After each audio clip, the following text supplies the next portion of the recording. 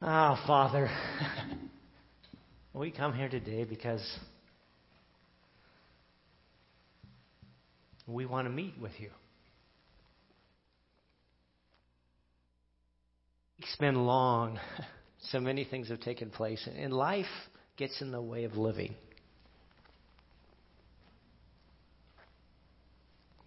So this morning,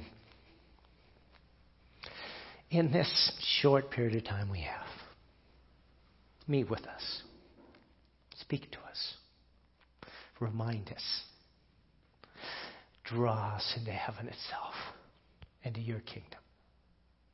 Thank you as you do that, for we asked it in Jesus' name. Amen. Today we're in Galatians chapter 2. We're starting with verse 11, and we're going to talk about the most important thing that is ever mentioned throughout the Bible. It's the most important thing in your life. Nothing more important. It's the area in which Paul calls it the good news that he gave his life to. He says it's the only reason that I chose to be who I am, because I understood, I began to comprehend what the good news was. Had a good friend this week whose mother died. His mom died, and they're home with him. It's the Tisthammers. You know the Tisthammers, right? Jack and Kathy, and they're up in Colorado now. Members of our church who, for Mary and I have known for 30 years. Wow, amazing. But the Lord has kept them close, and their mom Esther, who was living here, and they just moved her up there to Colorado to be with them for the last few weeks of her life. They knew she was dying, and they said, we want to bring her here. So they did. And Matthew was talking about the relationship there. He said, so he'd come in the mornings, and he'd share with her and to pray with her, and she would wake up and she would say, why am I not there yet? How long do I have to wait? And he said, it's coming soon, Grandma. It's coming soon. Just the Lord's going to bring you home. So it's just such a tender time, and as she was brought in, and her strong awareness of the kingdom of God within her, that she was being brought to, moving into heaven. And today that's what I'm really talking about, this assurance of eternal life, of heaven itself. Fun story, Sunday school teacher. She's talking about to the young kids about how they're going to get to heaven. And so she would say, okay, if I gave all of my money, gave my car, everything I own, and put it into the offering and gave it to the Lord, would that get me to heaven? And they said, resounding, no. And she said, that's right. She said, well, if I worked and cleaned up around the church and I painted the whole church, I spent, did a Steve Lazar. I made everything look really, really good. Hey, I worked my tail off, and I just know, man, I did everything for God. Would that get me into heaven? No. And he said, okay, well, how about if I love my wife and my pastor and I gave him everything I have? And I thought, well, maybe that would work, but no. It's and they said, no. And the kid in the back said, no, you got to die to get to heaven. You got to die to get to heaven. Isn't that the problem? I got to die to get there. I talk to a lot of people and often share about, if you were to die today, do you feel comfortable that you get into heaven? You know what the most common response is? Guess. He said, I hope so. I hope so. Wow. That's your response to eternity. I hope so.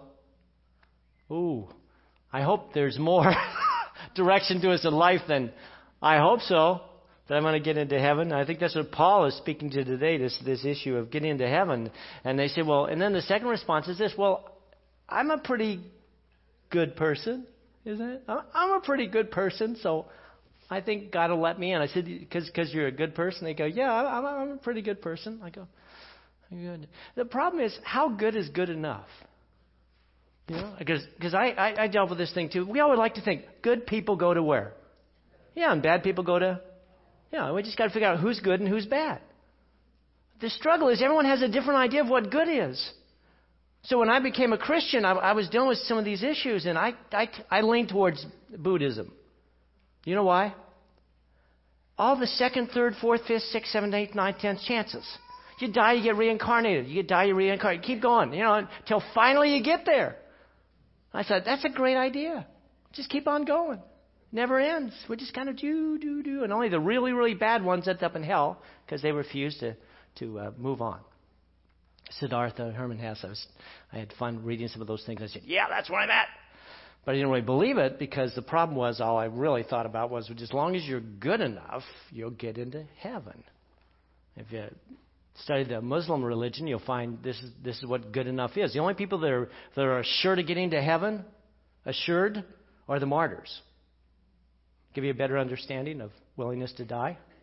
If you die serving God, then you're going to heaven. Everybody else, if you're good enough.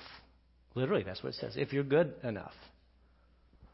Well, how do I know? How do I know if I'm good enough? This smorgasbord of religions just ends up with a stomach ache. I'm just going, I don't know what's supposed to happen. It's kind of like, they've got teachers, they grade teachers on them on the basis of how their classes are. And you go into the class and the teacher says, so good to have you guys here. I want you to come back for the final at the end of the semester. And everybody goes, huh? Yeah, we'll give you the final, then your grade will be based on the final. And says, okay, well, what's the final going to consist of? I'll tell you then. That teacher gets an F on Rate My Teacher. Terrible teacher. Terrible.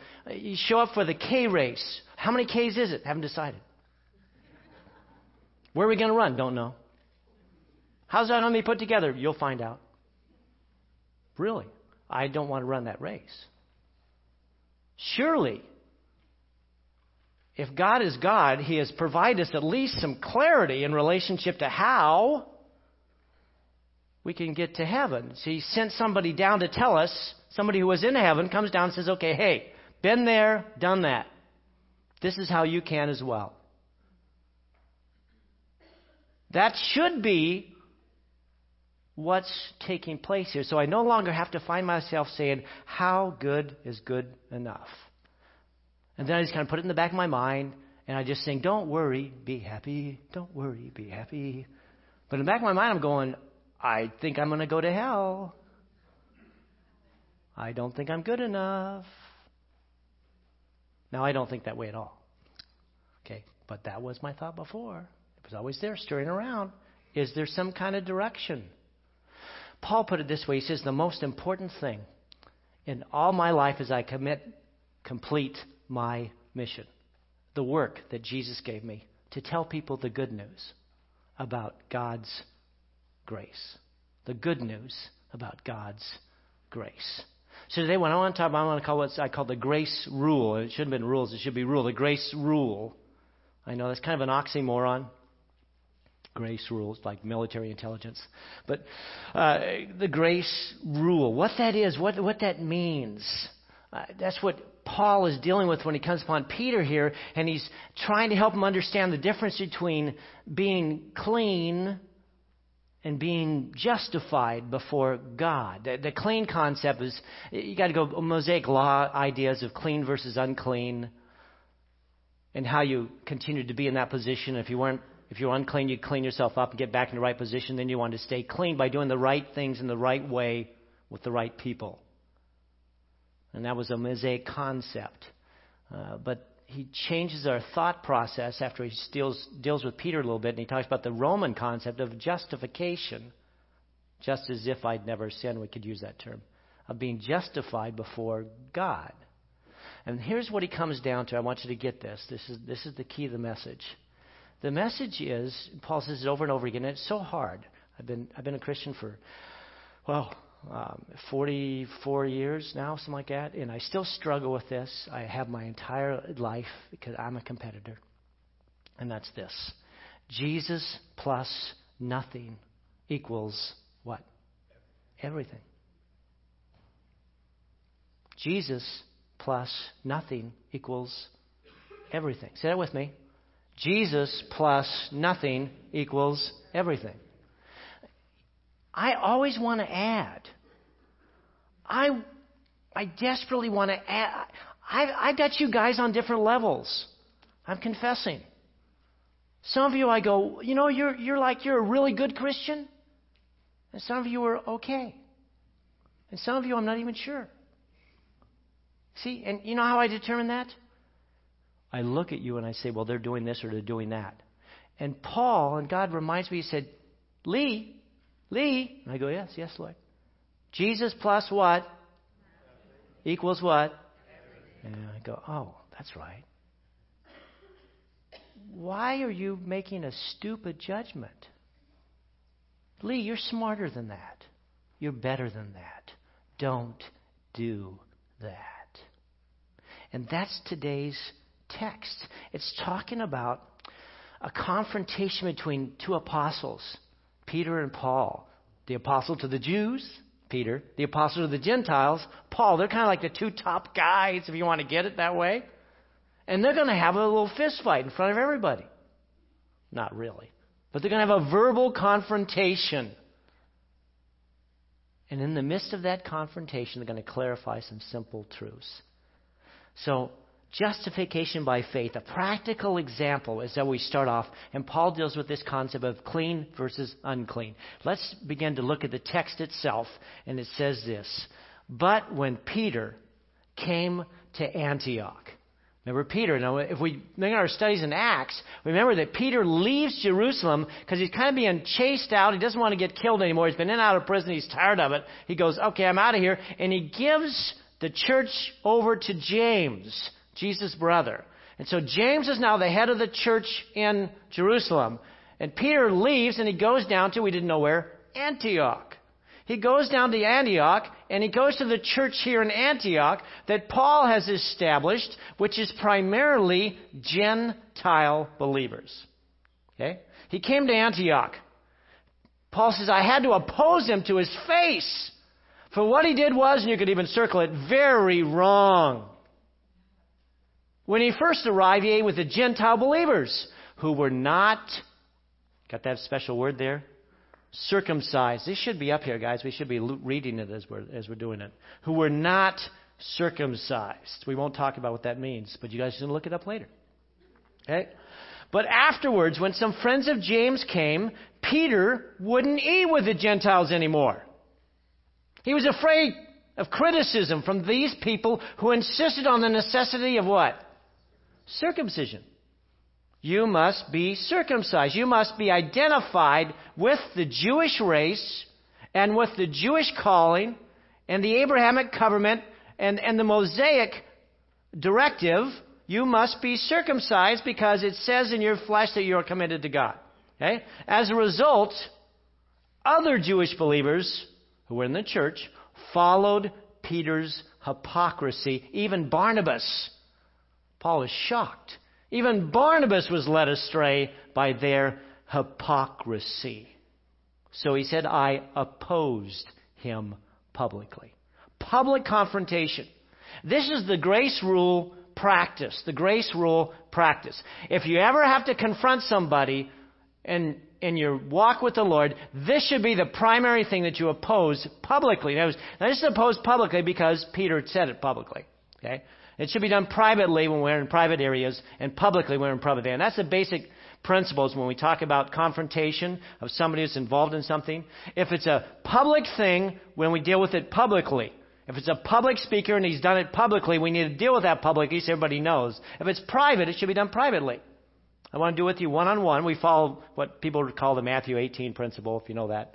It's a scripture that talks to us about how to interact with one another and bring about reconciliation or bring us back to togetherness. It's called how to confront one another appropriately. All right? That's a side issue. So this grace rule is practiced. They're fighting. And he said, what are they fighting about? Well, he used to eat with the Gentiles, but now he's got a Jews-only eating area. Okay? So they're over at Faith Cafe, literally, Faith Cafe. They're all sitting down. And in Faith Cafe, you've got to roll over here and it says Jews only. Circumcised only. Okay? And there's Peter and the rest of them over there. On the other side, it says Gentiles who are not circumcised. And they eat over here. And it's separate. Paul walks in the room and goes, "What? Who did this? Who did this?" And Peter raises his hand. He says, "Peter, what were you thinking? What caused you to do this? This is horrendous. You are messing with God's grace. You're messing with the good news. How dare you do this? Stop it now and straighten up. You, get over to that table. You, come over to this table." And that's what's taking place here. He says, you know that what God calls clean is clean. You remember that special vision you got there, Peter? Yeah. They're no longer polluted. Instead, you're letting people put on the mask, hypocrisy, the word for here is mask, of Jesus plus ideas. As you're doing, put on the mask, Jesus plus. Hey, I'm really good. I'm better than you anyway. Maybe you'll get to heaven. Maybe not. You got to do this, you know. That's the struggle. That's the cry. And Paul says, not acceptable. No. Not one iota. Stop it now. When we share together in this declaration of grace that we call communion, it's done on the basis of the grace of God. There is no plus. It's that and that alone. There's no race. There's no religion. There's just Jesus. No Gentile table. No Jew table. We all eat together. Or we don't eat at all. It's like, whoa, Paul, hefty. Saying, I know, but this is so important. This is the good news. This is what I gave my life up for, and you're not going to mess it up, Peter. How dare you, Peter? Poor Peter. I thought, this poor guy. It's like he steps into it constantly. You thought he was done with Jesus. No, he's back in it again. I go, oh man, this is such an incredible, wonderful, glorious man of God, and he keeps stepping in it. And Paul calls him. He says, when I saw that they were not following the truth of the gospel message, I said to Peter, in front of all the others, since you, a Jew by birth, have discarded the Jewish laws and are living like a Gentile, why are you now trying to make these Gentiles follow the Jewish traditions? He's calling them out. Now, hold it. You were eating with the Gentiles. We all know you were. You were doing that and you were comfortable with it and you were right. Come on, man. That's what he's saying. He's saying, come on, man. You know better than this. What is happening? You need to follow the truth trail that leads us to a relationship with God. Not this false trail that leads us back into a sense of egotism. I'm better than you are because I can do more things than you can do. I'm smarter than you are because I know more parts of the Bible than you. I've got all this memorized. You're just a neophyte. You know, you'll get there one of these days, maybe. And you'll be able to quote all these wonderful passages from the Bible that I know. And that you may one day come to comprehend. Whoa, really? Pastor Leigh, you need to get off your high horse. You need to get on your knees and pray that God will forgive you because you're in trouble. What? That's what he's talking about. Peter had fallen into nationalism. We're not good enough because of race or religion, but we can be good enough if we'll just do all the stuff that you're doing. This idea that you had to accept certain Jewish habits in order to be fully saved. You're good, but not quite good enough to get into heaven. Not quite good. You want to be good enough? Circumcision, baby. Really? Ow, the cut. I said, are we going to be checked at the door? Ouch! I mean, this is brutal. He's saying, hold it, what are you doing? It's not about how you were born or what you can do. That's the Jesus plus concept. It's not about who I was born with, whether I was born as a Jew, whether I was born as a Gentile, it doesn't matter what your birth is. You're Irish. My wife is Irish. They even let the Irish into heaven. I'm English. We went to a little bar in Boston, and we walked in, and the guy starts talking to me in Gaelic, and I'm looking at him like, are you kidding me? I just came for the lobster. And he takes me to the table, and we sit down, and we go order the lobster, and I'm kind of smiling, thinking smart of myself. This is kind of cute. I'm the English guy in here. Then the band got up and started singing. You know what their song was? Kill all the English! Kill all the English! I said, I'm a McNeil. I'm with her. This is the struggle that's going on. He says, hey, you don't need to become a Jew to be saved. You knew better you knew, Peter, that you gave up this concept of Jewishness in terms of your nationalism and your race in order to become a follower of Jesus. It doesn't happen. It doesn't have to be that. You don't have to be a Republican to become a Christian. You don't have to be a Democrat to become a Christian. Liberal, conservative, rich, poor, black, white. We all struggle with different cultural emphases that are different. So we, like Peter, we choose to sit with these people in church. I'll sit with most of you in church. But don't expect me to eat with you in public. Don't talk to me if I'm over sitting down having something to eat at Fleming's. Don't come over to me and say, hey, Pastor Leigh, I don't know you. No, you guys, please feel free to give me. I'll give you a big hug and say, "Yeah, that's it." I love people because God gave me that love, and He's saying to Peter, "Peter, you love people. What are you doing?" That's really what He's doing. He said, "Peter, come on, man. This is not you. Why are you wearing that mask? You know better." And Peter does know better. You see, only the grace rule enables us to be good enough. It's not about I don't dance, I don't sing, I don't smoke, I don't drink, It's not about the I don'ts. It's about the grace of Jesus. The principle is simple. God chose us and we chose Him on the basis of who He is and what He has done.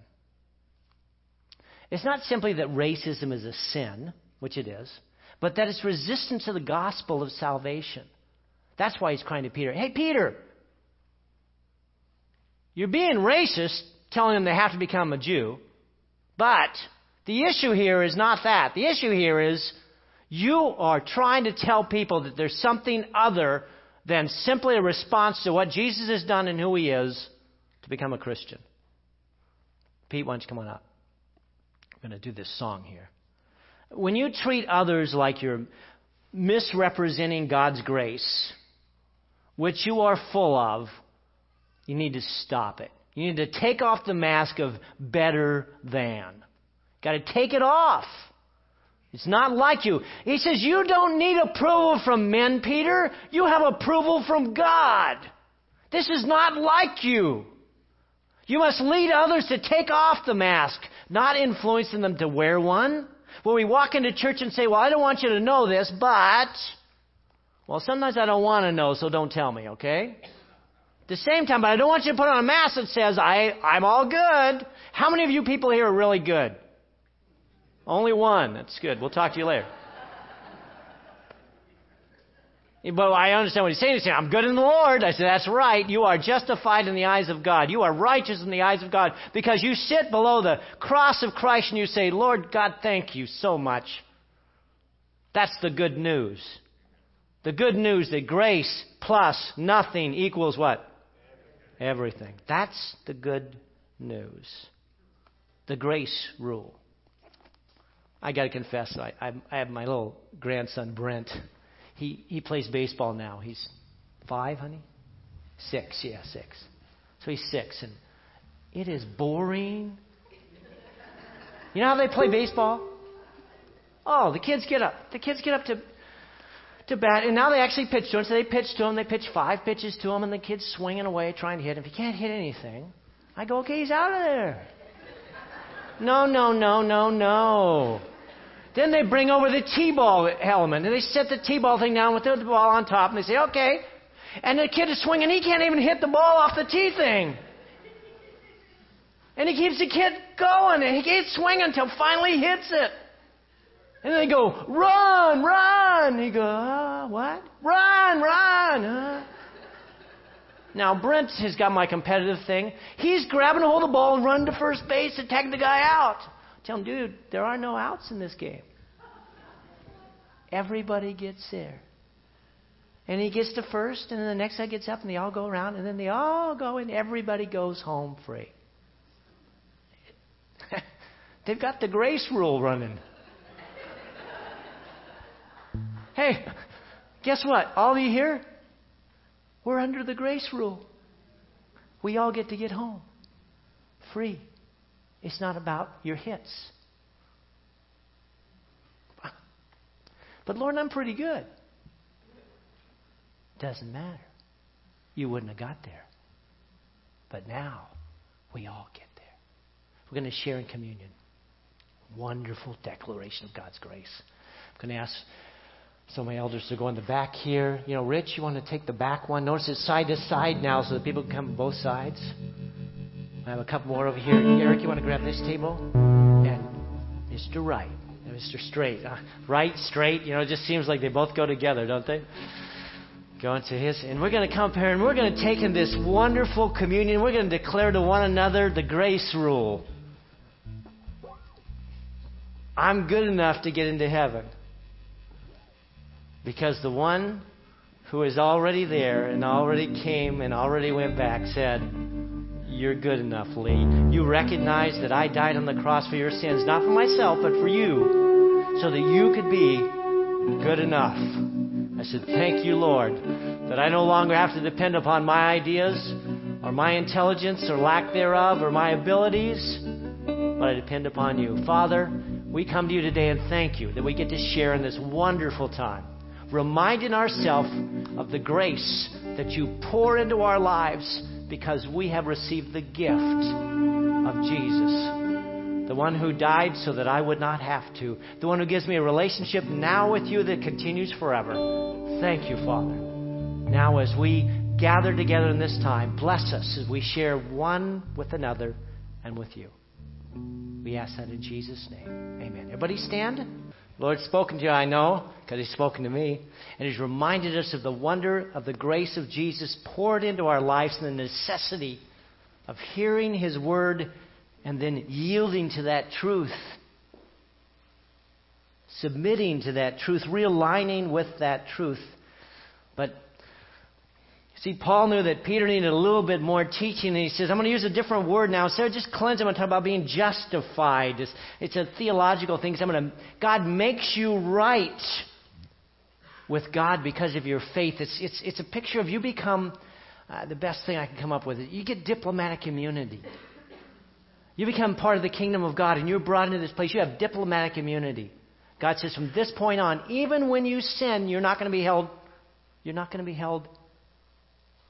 You're not going to be held, there you go, accountable for it. Instead, my son's going to take care of that problem. And you're going to continue to share with people the wonderful grace of Jesus, greater than all my sin. That's what he's saying. You and I are Jews by birth, Peter. We're not sinners like the Gentiles. What it means is we're not part of that race that didn't get to have the wonder of receiving the law through God and going through all this process. But we know that a person is made right with God by faith in Jesus, not by obeying any law. We have believed in Jesus so that we might be made right with God because of our faith. Not because we obeyed the law. No one will ever be made right with God by obeying the law. If we seek to be made right with God through faith in Christ, and then we're found guilty because we have abandoned the law, would that mean that Christ has led us into sin? No. He said, I'd be a sinner if I chose to rebuild the old system of law that I tore down and build up a new one. I have a new system of laws you need to follow. You got to be a Baptist, not a Methodist. You got to be evangelical, not historical or hysterical. You got to be something. Don't rebuild a new system of law. I'd be a sinner if I rebuild the law. When I tried to keep the law, it condemned me, so I died to law, period. I died to the law. I stopped trying to meet all of its requirements.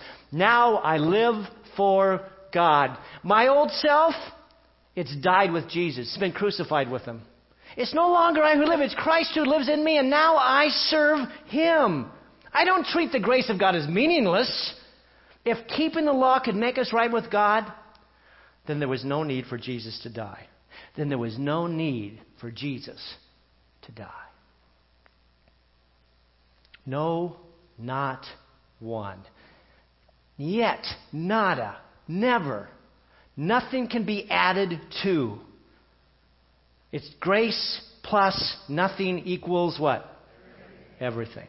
So as we close with these songs, we're going to sing a couple songs just to give you a chance to, I want you to think about this truth. You may write down on the prayer request there and say, Lord, help me to get this. Whatever it is, we're just going to contemplate. Got 5 minutes, maybe 7 minutes?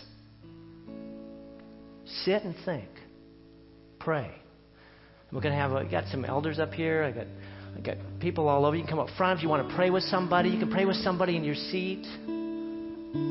Whatever you want to do. But we're going to sing some songs, just a couple songs, and just think, Lord, speak to me. Remind me of your grace. Embedded in my soul that it's you plus nothing. You plus nothing. Listen, sing, enjoy. We'll close this in about 5 minutes.